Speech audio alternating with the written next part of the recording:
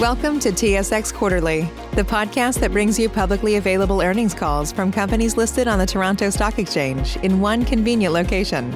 Gone are the days of looking through confusing websites. You'll find the important information right here. Enjoy the call.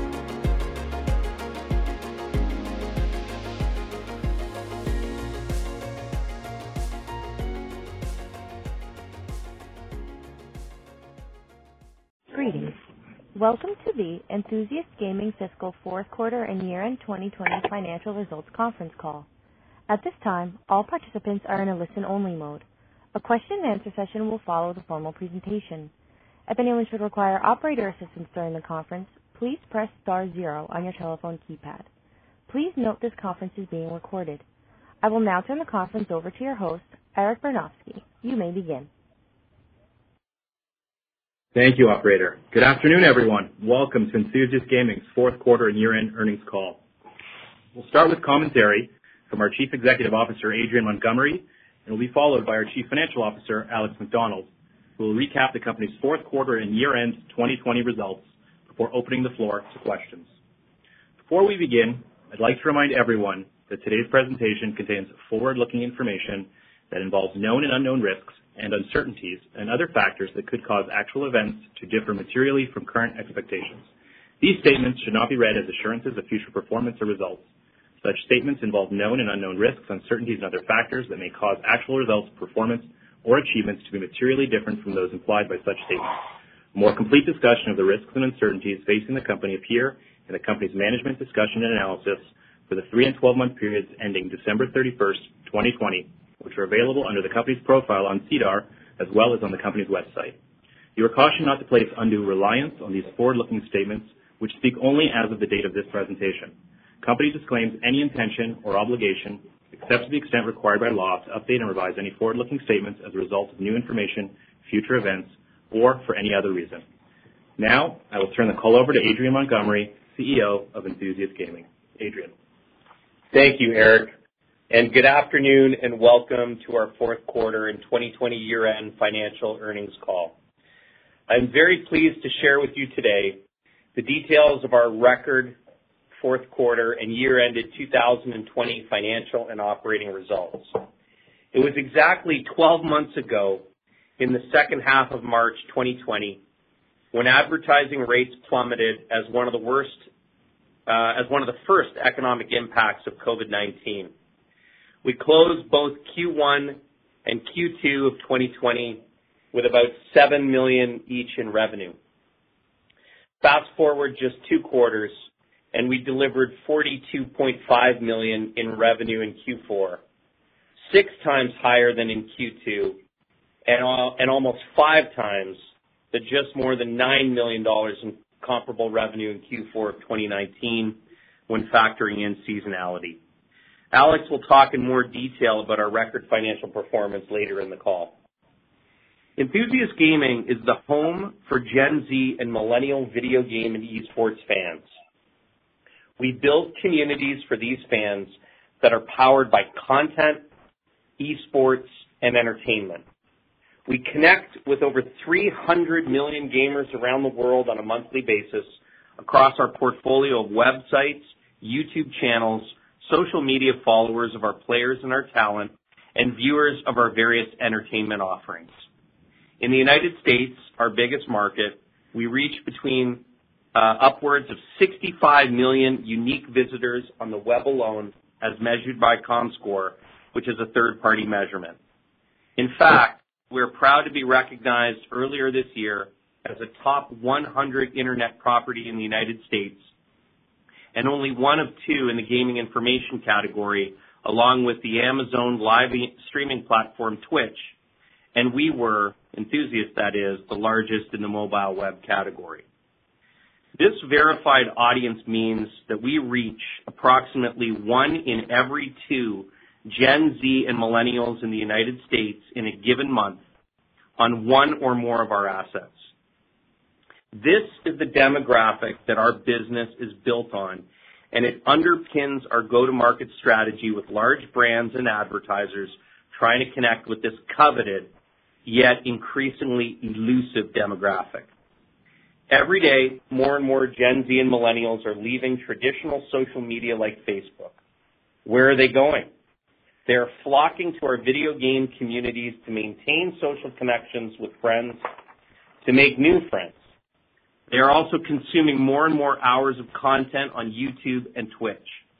Enthusiast Gaming's fan flywheel provides Gen Zs and millennials with the content, the esports, and the entertainment that they crave. Enthusiast today has built one of the most complete video game and esports fan experiences, as evidenced by the hundreds of millions of fans engaging with our content and in our communities on a monthly basis. Our strategy is to own the video game and esports fan experience from the moment the video game controller is put down and the fan journey begins. Gaming is not just a hobby, but a lifestyle. Gen Zs and millennials spend more time consuming gaming content than any other form of entertainment. In fact, gaming is now bigger than the movie and music industries combined. 2/3 of Gen Z males say that gaming is a core part of who they are.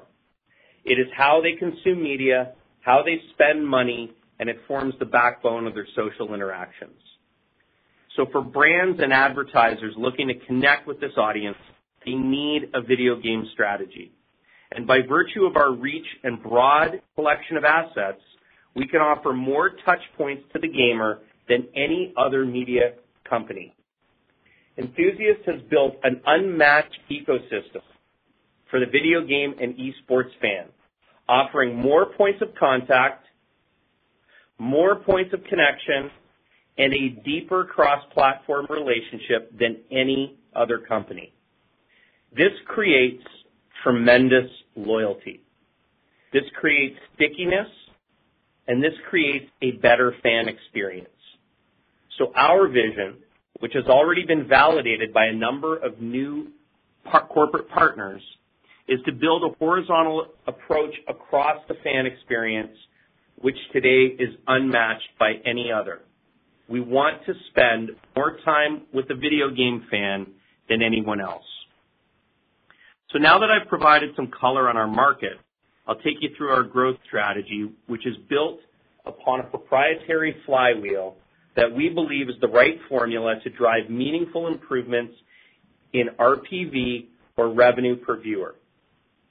Phase 1 was about building scale. Over the last 5 years, our buy and build strategy has focused on building scale both in audience and the experiences we are able to deliver. Combined, we believe we have among the most valuable assets that target Gen Zs and millennials today.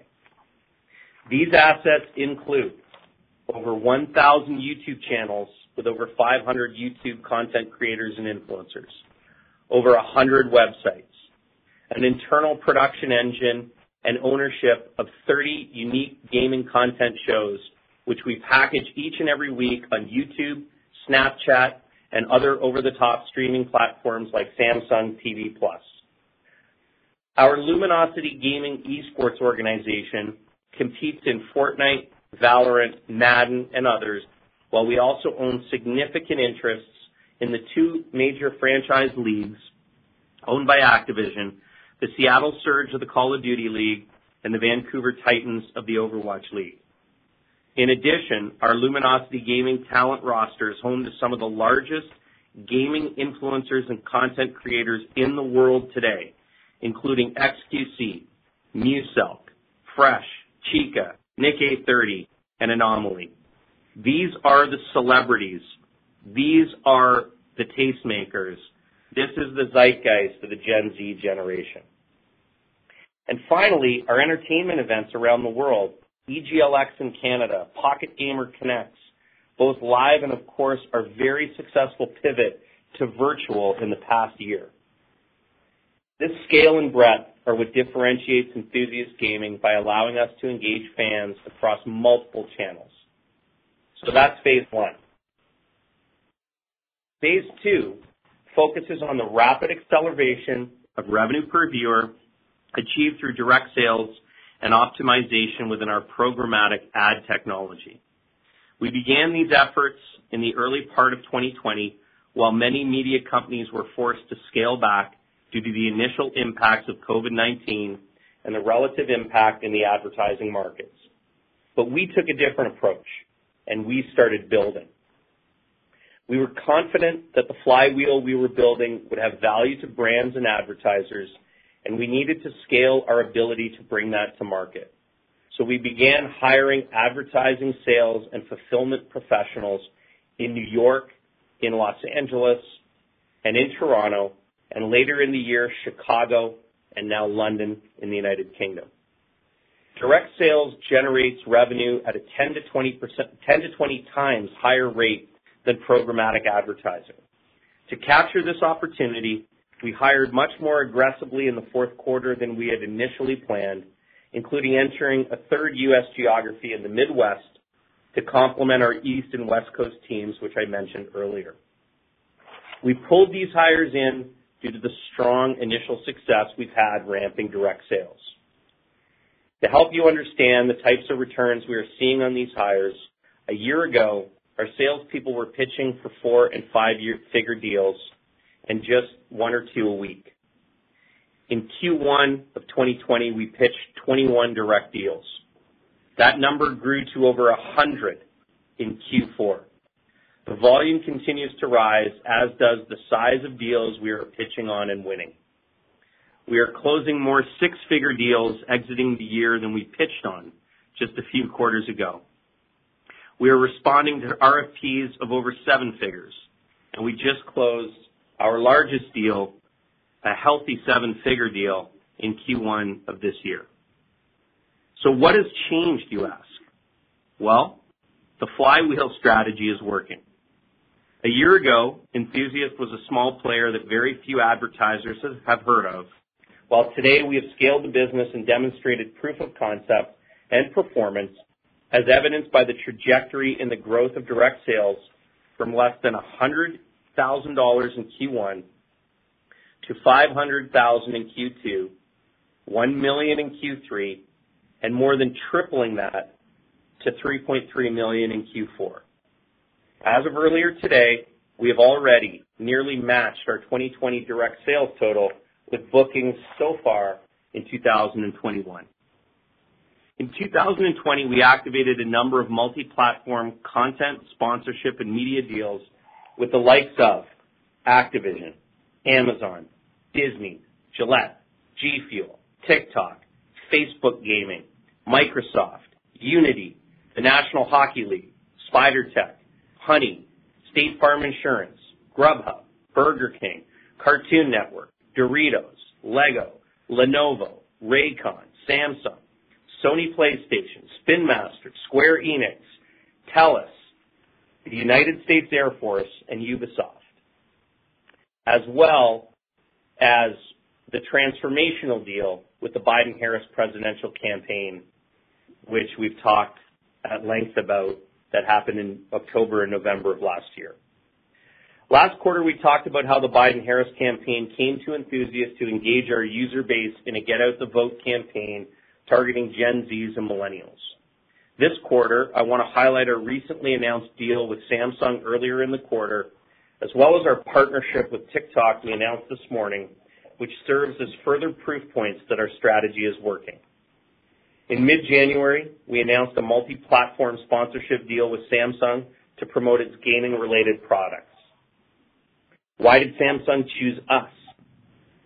Because we were able to offer them something no one else could: access to over a heavily concentrated targeted audience of Gen Zs and millennials across a suite of integrated media, esports, and entertainment assets, including product placement with team influencers and brand ambassadors, including during live stream content, Luminosity Gaming team sponsorship, including logo placements on team jerseys and at various entertainment activations, custom content integrations with Enthusiast Media web and YouTube properties, media advertising across Enthusiast media channels, and sponsorship of the 2021 EGLX event.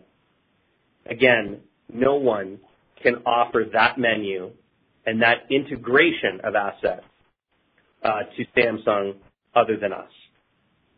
Today, we announced a new partnership with TikTok. We're leveraging our leadership position on mobile to help drive adoption and bridge the integration of TikTok within the gaming and esports industry.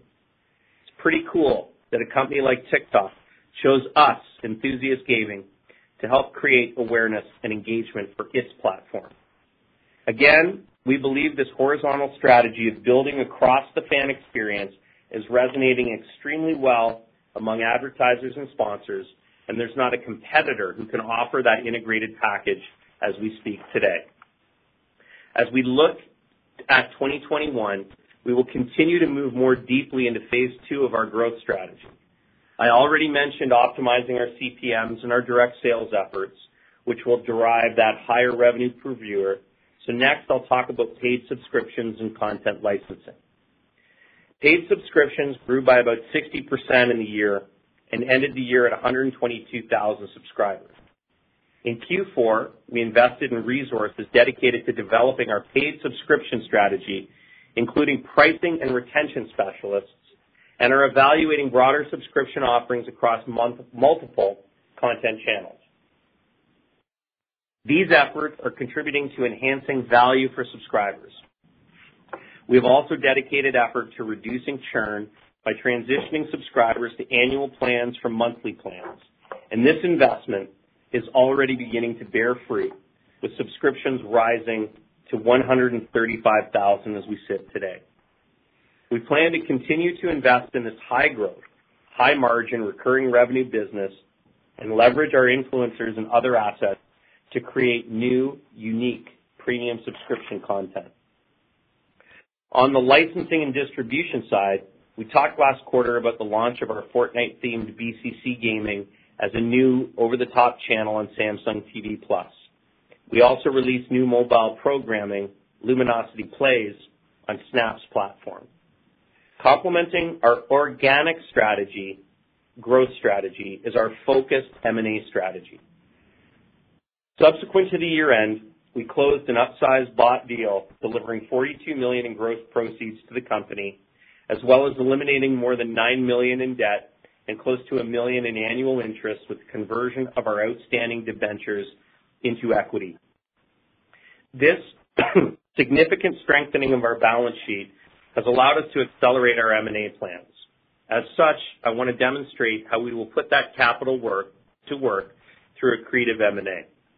The first part of our strategy is to acquire affiliated properties that we currently monetize but do not own. The thinking on this is that as we monetize, we learn more about the properties, and we believe it's the best possible due diligence machine. We have deployed this strategy for nearly 5 years, and it has produced some of our best owned and operated assets that we have today, including our largest owned property, the Sims Resource. Acquiring these properties is immediately accretive and unlocks the ability to start monetizing through the company's differentiated flywheel mentioned earlier.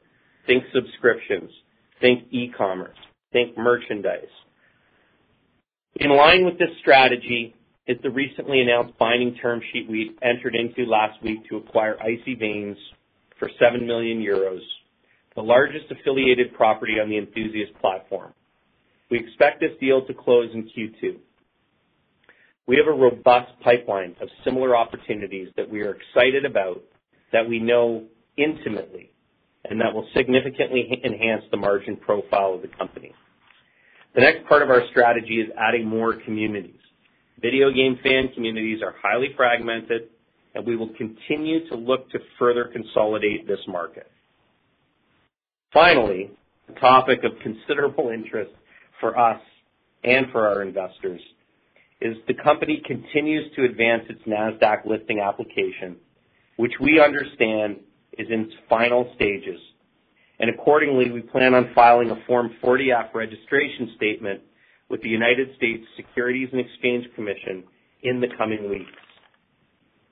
As you see, we have accomplished a lot in 2020, but we honestly believe we are just getting started.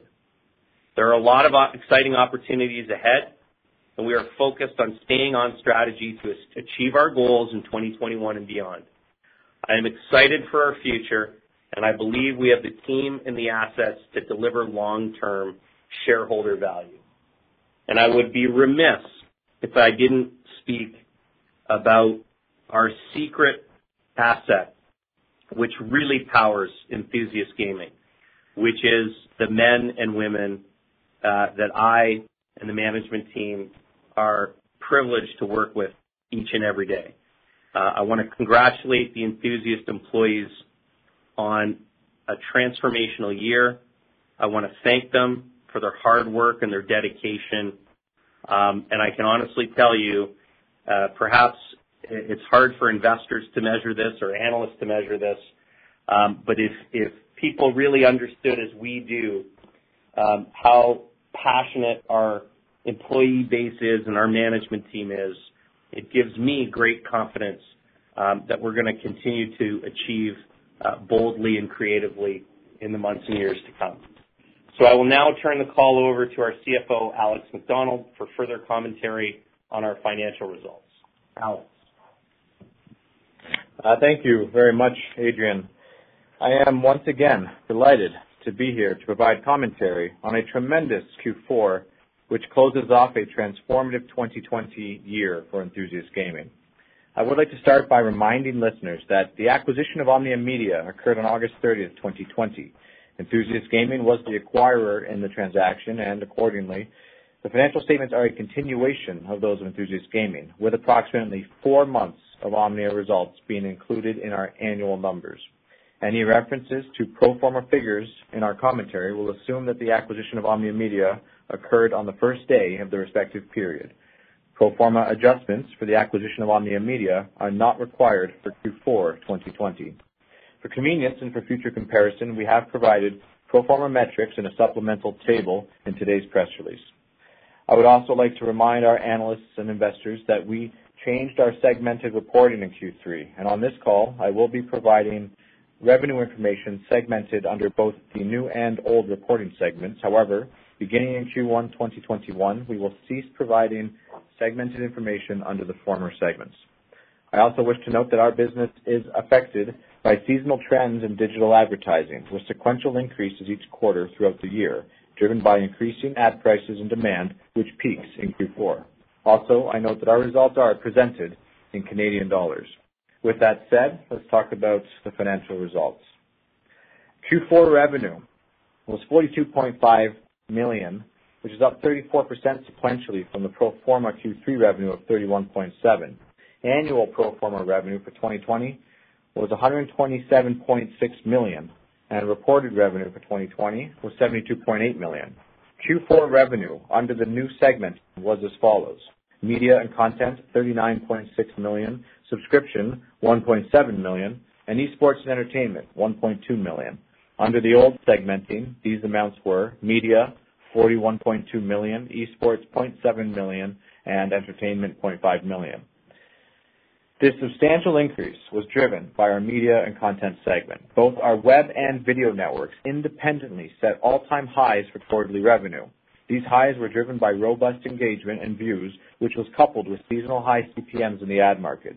I note we continue to take steps to optimize our programmatic selling.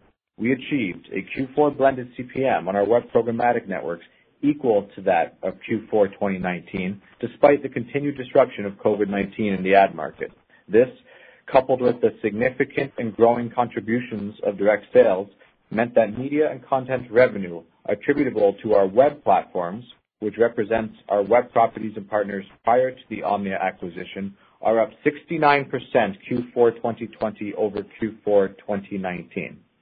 Direct sales included in media and content for Q4 2020 were 3.3 million, as compared to approximately 1 million in Q3, 0.6 million in Q2, and 0.1 million in Q1.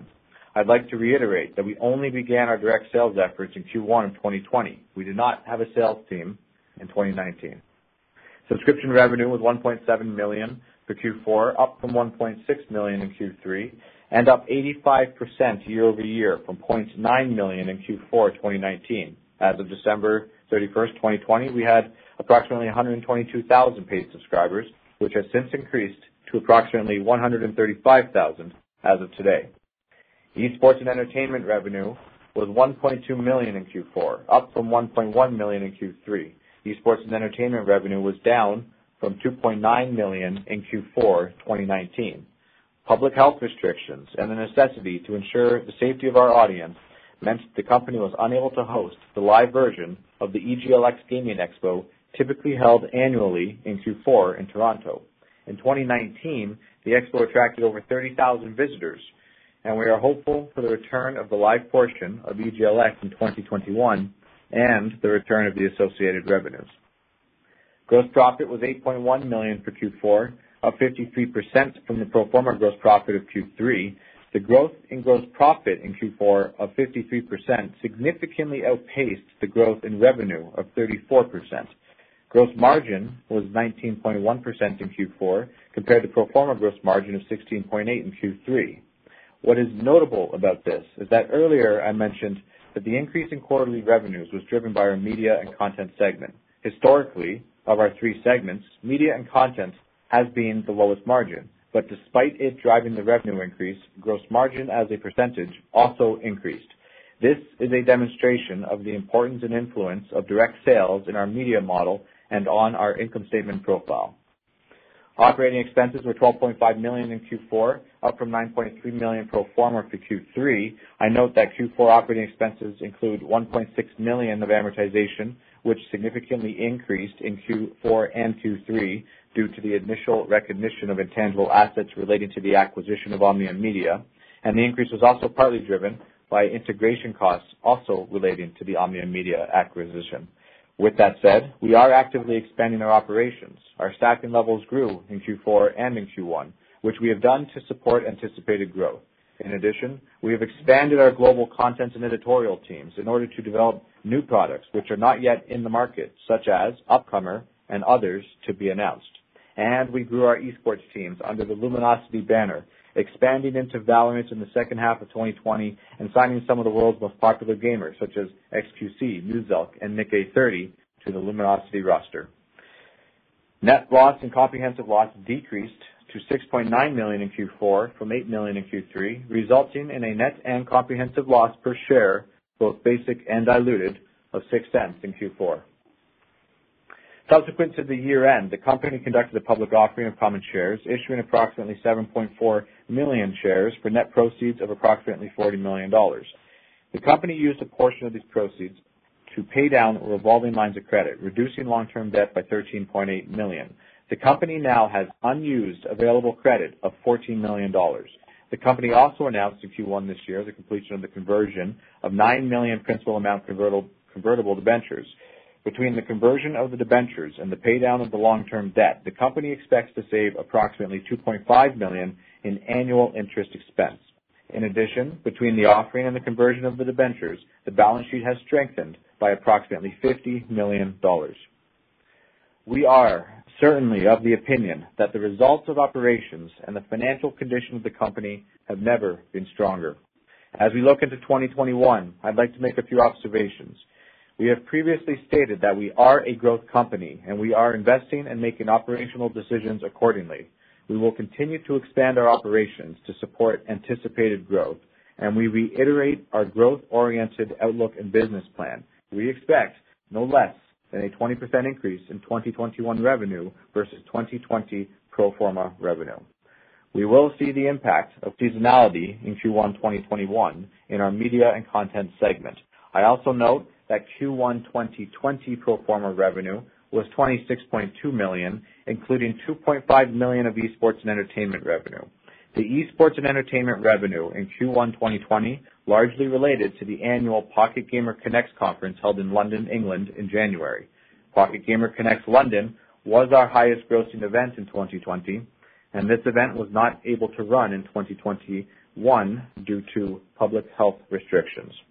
As for 2021 direct sales, we are at a significant advantage in 21 over 20. The majority of our direct sales, when signed, are for revenue to be recognized in future periods. We've already signed dozens of customers for services to be delivered throughout 2021, and we are only in March. The impact of this will build and become evident throughout the year. And similar to the impact direct sales had on our Q4 2020 results, we expect to see discernible impact from continued growth in subscription in 2021. As I noted earlier, as at the end of 2020, we had 122,000 paid subscribers, which we have already grown by over 10% to 135,000 in less than 3 months since year-end.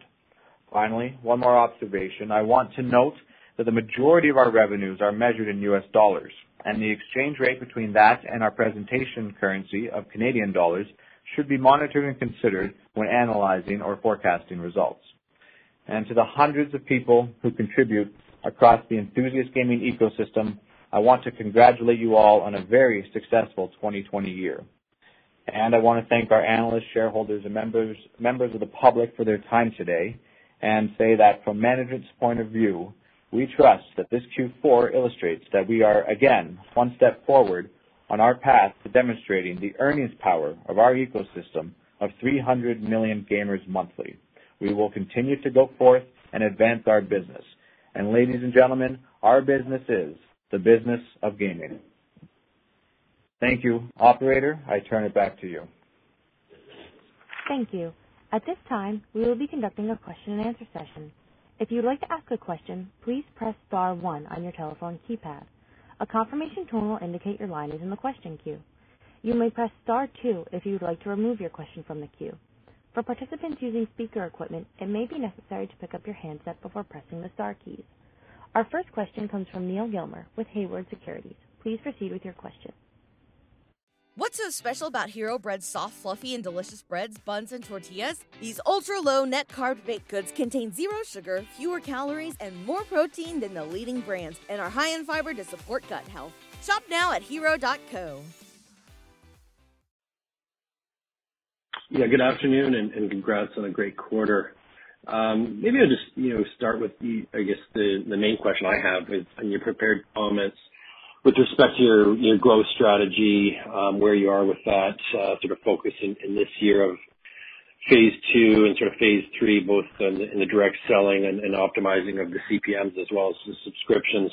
I take away from, Adrian, your comments, extremely bullish outlook on where you are. You've already accomplished, obviously, significant growth in the subs so far with what you announced today. In reconciling that with your outlook on the 20% revenue growth, from my perspective, my takeaway is that's a fairly conservative outlook, and obviously I think that there's plenty of opportunity in front of you to try to probably accelerate that a little bit. But just wondering if you could provide a little bit more commentary on that, because I think that my initial reaction is that you're well into the phase 2 and phase 3. And you're only sort of not even quite 3 months into the year. Well, thanks for the question, Neil. And I would agree with that assessment. I think that again, what we see, apart from our hard work and positioning this business, certainly. One of the most encouraging signs that we see, and we believe we have an incredibly accurate data set here, is that the recognition among the corporate world that you have to have a video game strategy to engage meaningfully with young people is becoming more widely adopted quicker than we ever could have imagined. And so, again, anecdotally, so I think there's a great macro trend happening, and I also think that the hardworking men and women here have done a strong job in the past year of inserting ourselves into the conversation. In Q1 of 2020, if you went to WPP in New York City, they probably had never heard of Enthusiast Gaming. I doubt that's the case today. And in fact, I know it's not the case. So one data point would be, in Q2 or Q3 of 2020, our modest sales team was probably fielding about 1, maybe 2 RFPs a week. In Q1, and remember the seasonality of this business, in Q1 of 2020, we're fielding on average 11 or 12, sometimes 20. So the pipeline is strong. The conversations with existing customers about expanding our commercial relationships with them are what have us really excited.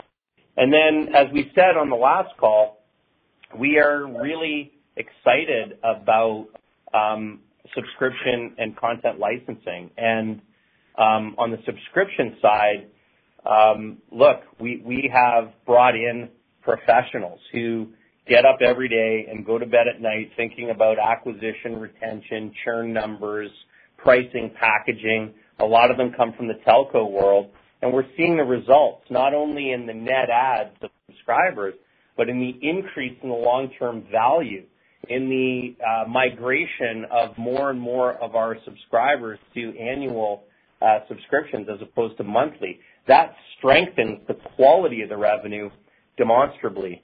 And our content licensing team is having a lot of initial success. We expect that to become more of an exciting revenue stream. We're talking to the Netflixes. We're talking to the OTT providers around the world. We're talking about long-form, short-form content. And again, we have a warehouse of talent, of channels, of proprietary sites, so we can be a content platform's best friend. So yeah, we as we sit here, we see the industry or the broader corporate industry realizing the essential nature of video games in a young person's life, and we're also seeing the benefits of a lot of hard work of making Enthusiast Gaming a company that's on the short list of a lot of people who buy media for a living. That's great. Thanks, Adrian. Appreciate that. And if I could sneak in a follow-up, and maybe this is directed towards Alex. You commented on Q1 on the pro forma basis of last year, and obviously we're aware of the seasonality in the business. Trying to make sure that we recognize, where the main impacts of COVID were in 2020 to sort of get that year-over-year comparison. Is it fair to say Q2 of 2020 was, had the most significant impact on the business on a pro forma basis? And so, if we're looking at this year in a more normalized environment, we might see a little bit of an outperformance on a year-over-year growth rate in that quarter. Hey, Neil. Good to talk to you. The things to look for are, Q2 is certainly where we saw the impact of COVID in 2020. So normally you would expect a bit more of a rise Q1 to Q2 on seasonality effects. If you look at the table, and I note that media and content, we did 24.4 versus 22.5. That's a little bit of a stunted rise. In a typical year, you'd see a lot more. So that's the effect of COVID. The other thing to watch out for is the esports and entertainment revenue.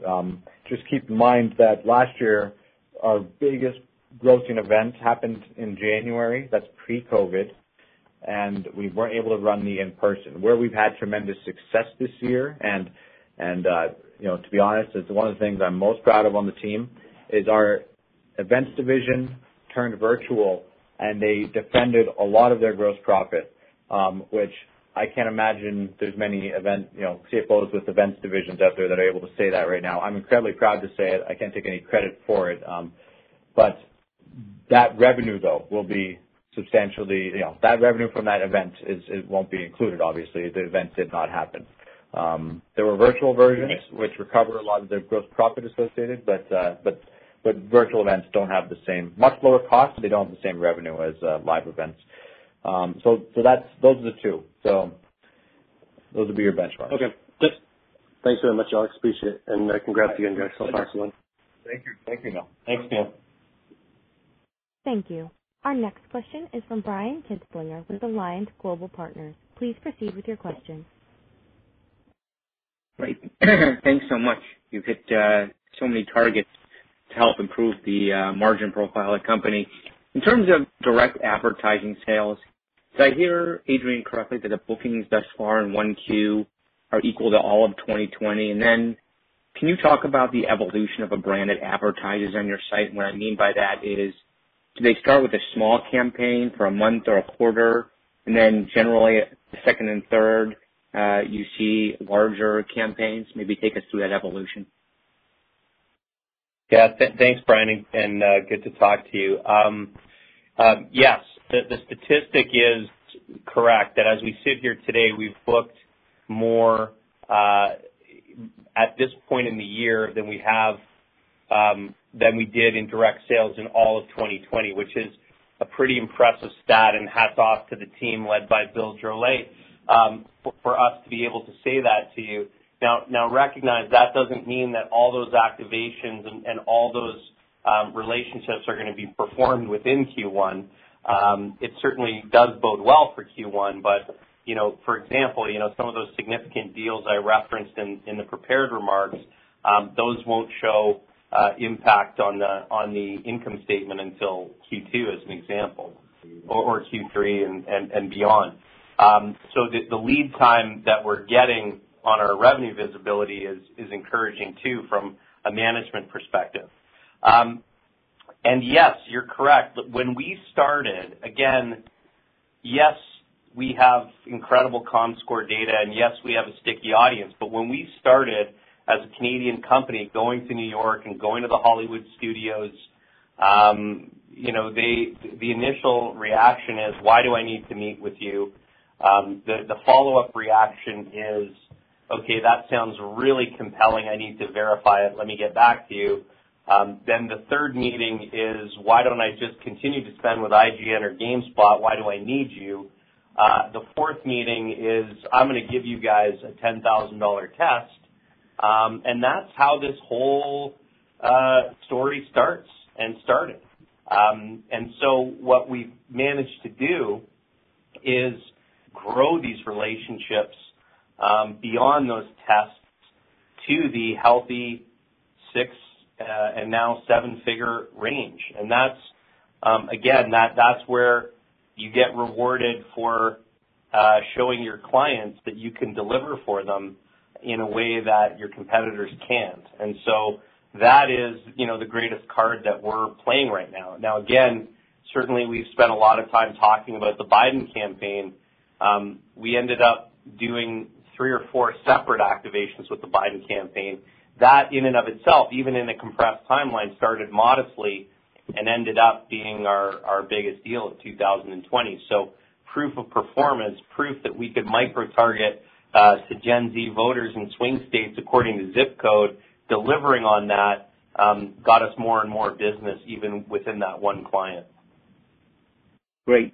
And then can you tell us, you said you're a small direct sales force. Obviously, you've just started this year or last year, 2020.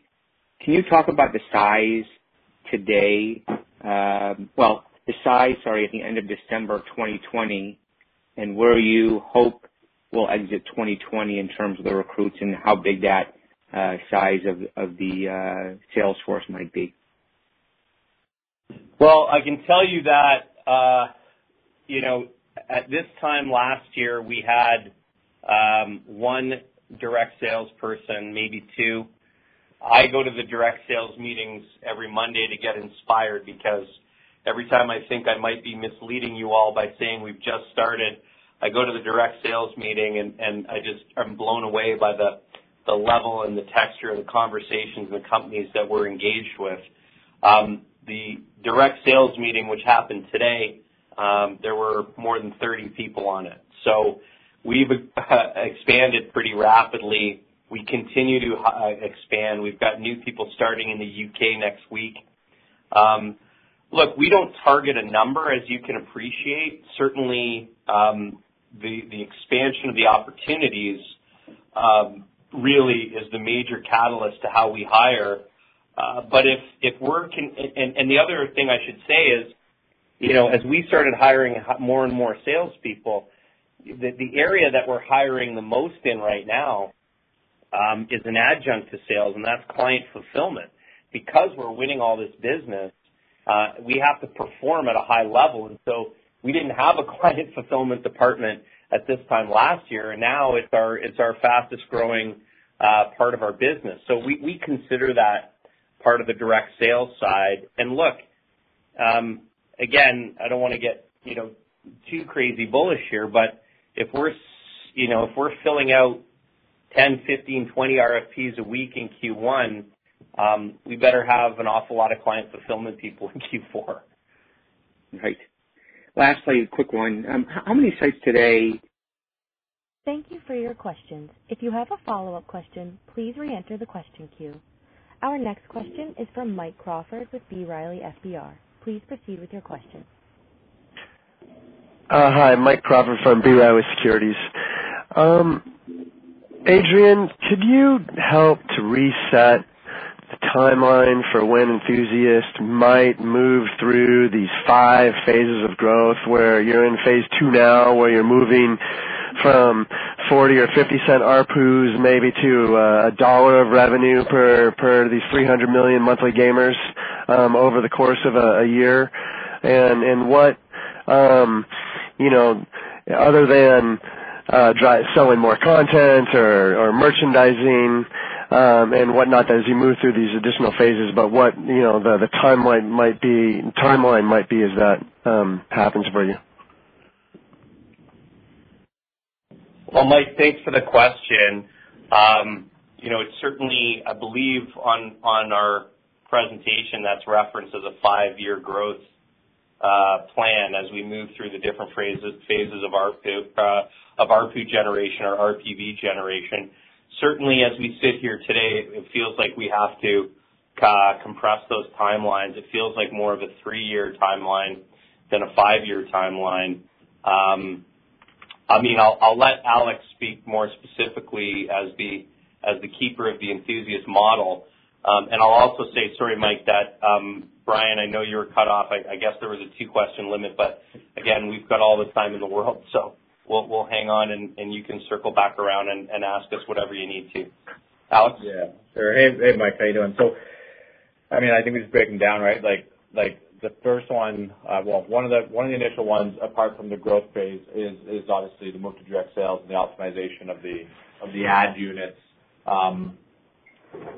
That one I think is on that, like, fully done in the 3 to 4 year period. I'll tell you where the difficulty comes into play. The mountain of impressions to monetize will continue to grow. So when I say complete, I remember when we first came out with the direct sales model, we used to say 10% of the inventory at 10 times the CPM produces essentially a mathematical double on the media and content revenue, and that is very true. In fact, that's very understated for most mature media companies.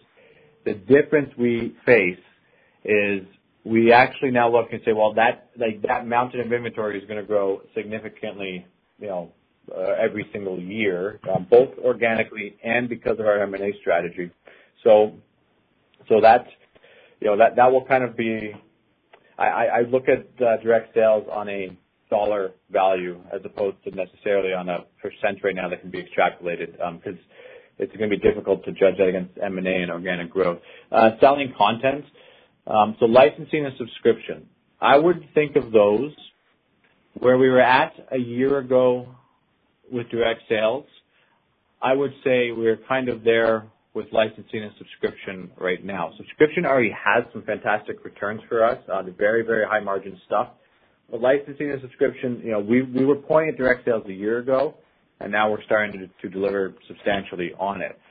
We then started to point at subscription as a major opportunity, and we gave you the up-to-date subscriber number. We're going to deliver on that.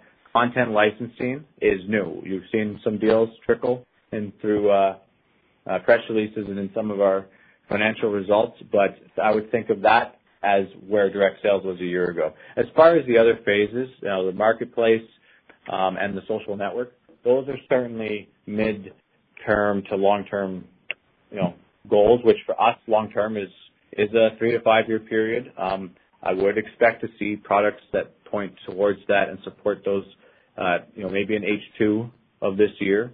But for example, in my models, I do not have significant revenue attributed to them, certainly not in 2021. That will be more of we'll be at that stage in 2022, and that's when you're going to start to see it appear and grow. All right, thanks, Alex. And then just my final question is, how do you differentiate between so-called talent and so-called players. With talent contracts, you amortize over 3 years. Players over the life of their contract, subject to options. I mean, you have XQC right now playing Grand Theft Auto on Twitch, LG Loyal Twitch, with over 100,000 concurrent viewers right now as we're speaking. And, what's the difference for your luminosity stable between talent and players? Sure. I mean, he's beating us probably, but maybe somebody text him, tell him to shift his audience over here. But Mike, maybe, sorry, I know I'm going off topic, but maybe XQC should simulcast the earnings call on Twitter. So talent contracts are typically in reference to the video networks, video talent. Player contracts are players signed to the Luminosity roster. So where we're starting to, that's going to get complicated for you, Mike, and I'll help you guys through it, don't worry. But now, obviously, now that we've merged and we've acquired Omnia and the video networks, we are onboarding almost all the Luminosity players onto the video networks. So those are going to start to kind of be a bit muddier. But that's the core distinction. A talent contract is for video network purposes. A player contract is for the Luminosity roster purpose. Okay, thanks. That's helpful. I'll let you guys move on. Thank you. Thanks, Mike. Thanks, Mike. Thank you. Our next question is from Robert Young with Canaccord Genuity. Please proceed with your question. Hi, good evening. Maybe I'll ask a question on the gross margins expansion you talked about, a little better than I was expecting. And you hinted last quarter that the Omnia business could actually be a source of margin expansion as well. So it seems like when we're building models here for 2021, should we expect gross margins to continue to expand? You'd said you're adding sales and headcount, but are there areas where you've got to invest that might pressure, gross margins, or should we expect that to continue to expand?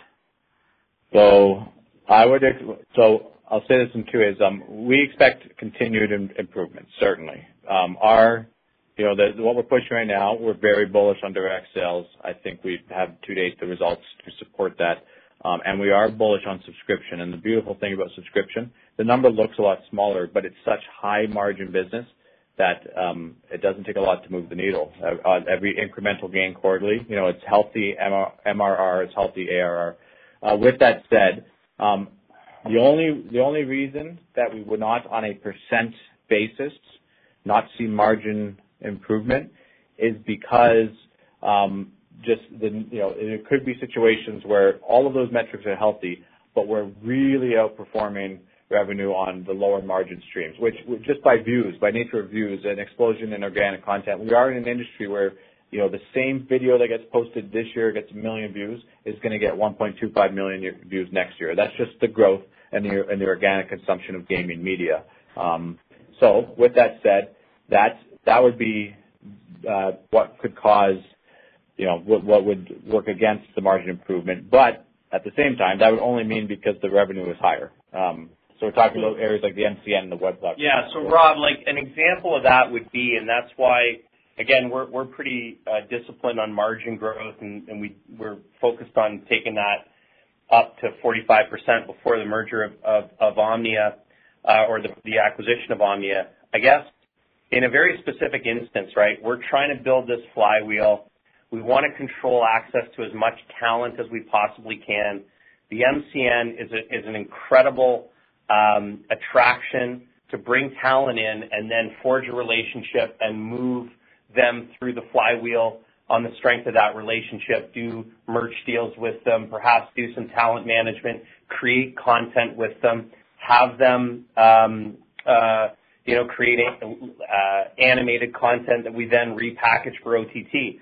The reason I say that is because if Mr. Beast tomorrow said, man, oh man, you Enthusiast Gaming guys are all that in a bag of chips, I want to join the MCN, that would be a great idea.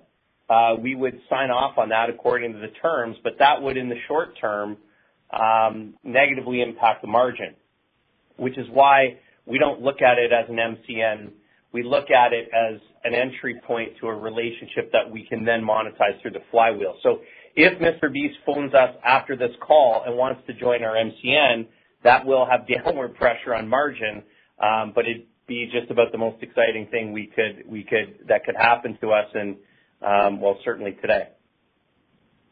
Okay, great. That's that a big color. Yep, makes perfect sense.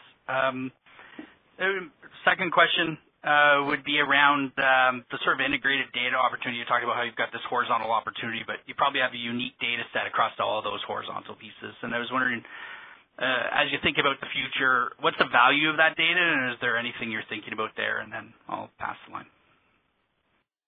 Hey, sure. Rob, this is Alex again. There's an immediate value in front of us that there's multiple ways that value can be extracted from data. One that just, two ways to think about it is one is enriching the data that's attached to our ad offerings. This is, essentially called a lift-on identity in the ad market. The very large players do this. What that means is right now, when our ads go to market, they are certainly accompanied with good data points. It may be a zip code.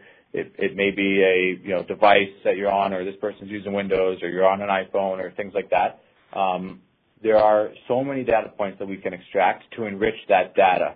So a difference would be something like what an advertiser is willing to pay for a zip code versus what an advertiser is willing to pay for a GPS location that's precise. And that actually has an impact on your CPMs.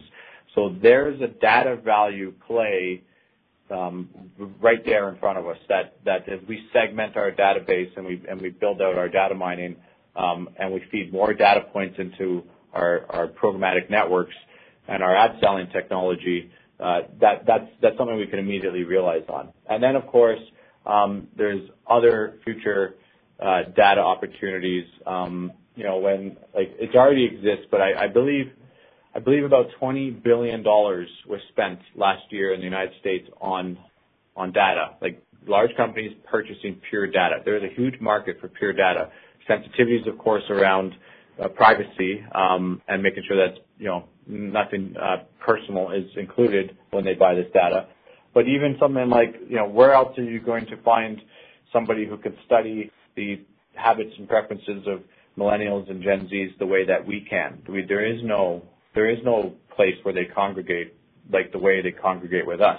And on our 40 billion plus views in 2020, that is a statistically relevant sample. That's for sure. So the data could be packaged and sold and mined that way as well. And then there's other tertiary ways that I won't go into too much detail to bore you, but even things like survey marketing is quite popular now, and the CPMs you can get on survey marketing can well exceed what you can get on much of the programmatic. For people who use YouTube, you may notice maybe 1 in 4 or 5 times you get in a survey question instead of an ad.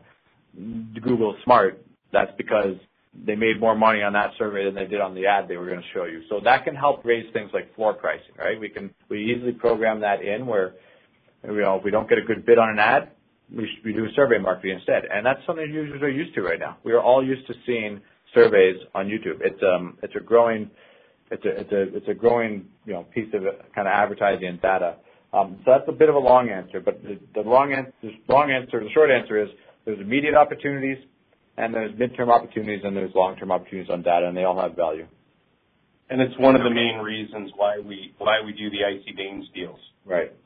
Even though they stand up as incredible margin accretion and flywheel expansion, we know that there's something underneath that too that will rise in value, particularly as third-party data becomes harder and harder to access.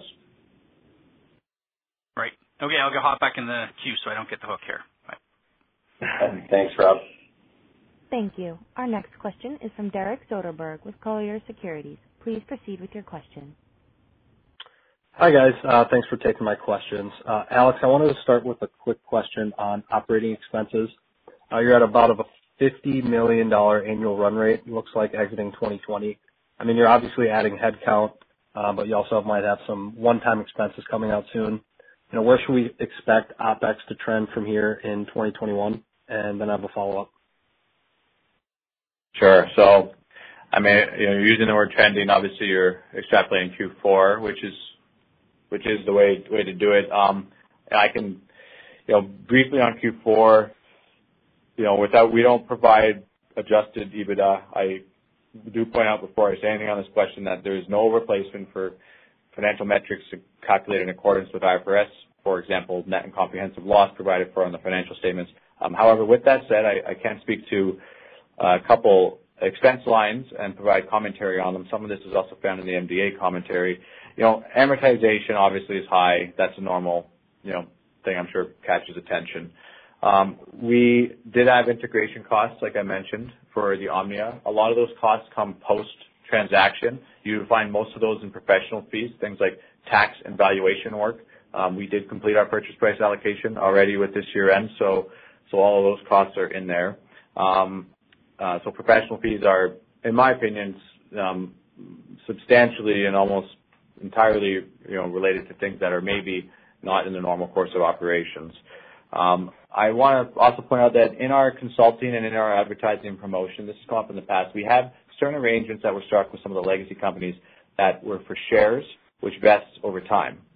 These shares are already included in the issued and outstanding number, but because, as some people may have noticed, the share price has increased, which can have an impact on some of the expense valuations in those lines. I would peg that, close to $600,000 or $700,000 in Q4. We also have new product initiatives, things that aren't capitalized, but new product initiatives and marketing initiatives.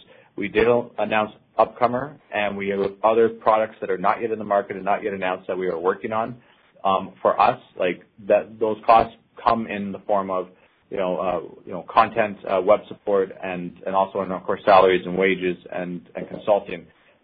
Those I would peg to be total about $900,000. So yes, they're expenses, but they're nothing related to revenue generating activities in the quarter. As far as next year, after considering those, it would be appropriate to trend up. This is a business that is growing. We have significant opportunity in front of us, and we are not going to let an opportunity pass us. We are going to, grow our business and our operations as needed to capitalize on, as many opportunities as we can. We're not going to turn anything down. This gaming is the dominant form of entertainment in this world. We are positioned to be, the top tier player in the space and define what gaming media means. And, if we need to expand our operations to do that, we're going to continue to do so. Got it. And then as my follow-up, I'm curious how you're prioritizing acquisitions today. It seems like you have, a really large audience with a massive inventory. Are you prioritizing acquisitions based more on profitability or audience growth today? And sort of how do you balance the two? And when you say acquisitions are accretive, are you referring to EBITDA? So how we prioritize acquisitions is, look, we want to own more and more fan communities.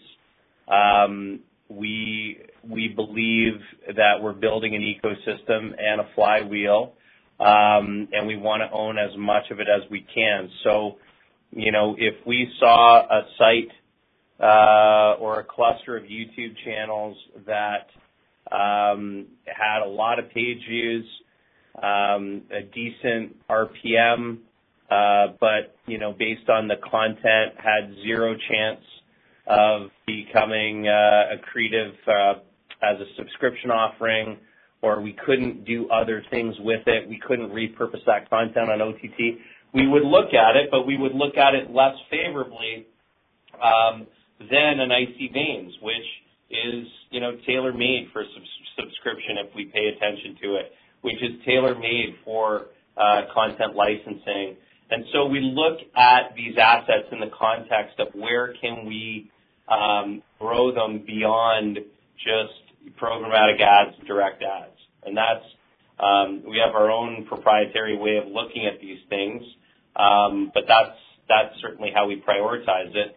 And again, yes, sites can be accretive from an EBITDA perspective, from a cash flow perspective, and also, again, in the example of Icy Veins, we were monetizing the Icy Veins revenue, taking 25 and giving 75 back to the owners.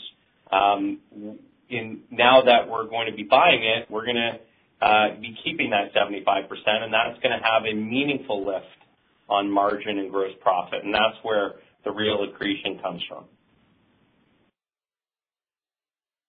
That's helpful. Thanks, guys. Thanks, Brent. Thank you. Derek, sorry. Our final question is from Kevin Mackey, a private investor. Please proceed with your question. Hi, yeah, my question has to do with return on ad spend, and it's along the lines of the data analytics question that came previous. Are you partnering with any of these companies to calculate return on ad spend so that in future conquests you can dangle the carrot in front of other companies and say, hey, we can give you $10 for every dollar spent on these ads? What kind of numbers are you seeing for return on ad spend, or are you tracking that at all? Hey, it's nice to meet you, Kevin. So, Neil. Oh, this was Kevin. Yeah. Thank you, Kevin, for the question. So we track it in kind of two ways. Yes, we do case studies. The best place to track that is it's difficult on the programmatic. It's where it needs to be done on the direct sales. We are fairly new to direct sales, but we have case studies. Our clients also track it, and sometimes they set expectations for us, and we monitor along the way jointly. As far as return on ad spend, we're looking at that. We're also looking at I believe the acronym is ROAD, return on ad data,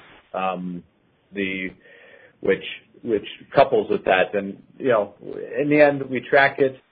It's an important KPI for us. In the end, our most important KPI in direct sales is repeat business, and we're doing whatever we can to ensure that.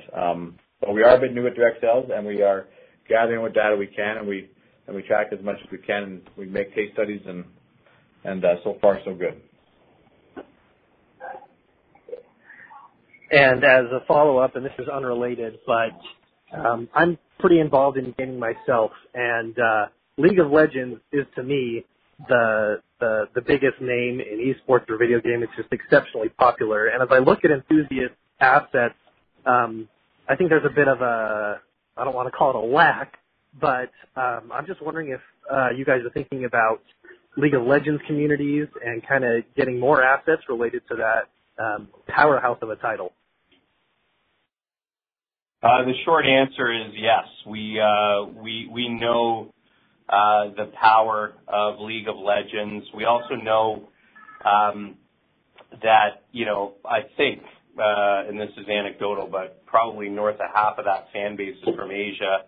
We've been focused, in terms of our internet properties on English-speaking countries and stuff like that. But we want to add League of Legends fan communities. We definitely agree with you about the size and popularity and longevity of that game title. And so we're actively looking at a few. Great. Thank you. Appreciate your work. Thank you. Thanks, Kel. Thank you. I know Brian and Rob might have had more than two questions, certainly. No? Okay. There are no further questions in the question queue. This concludes today's conference, and you may disconnect your lines at this time. Thank you for your participation, and have a great day.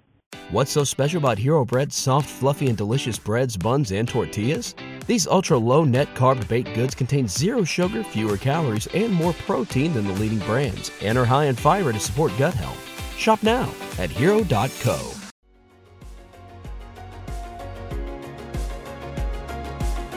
Thank you for listening to TSX Quarterly. If you enjoyed the cast, remember to leave a good rating. And remember, for any additional inquiries, please consult the company's investor relations section on their website. See you next time.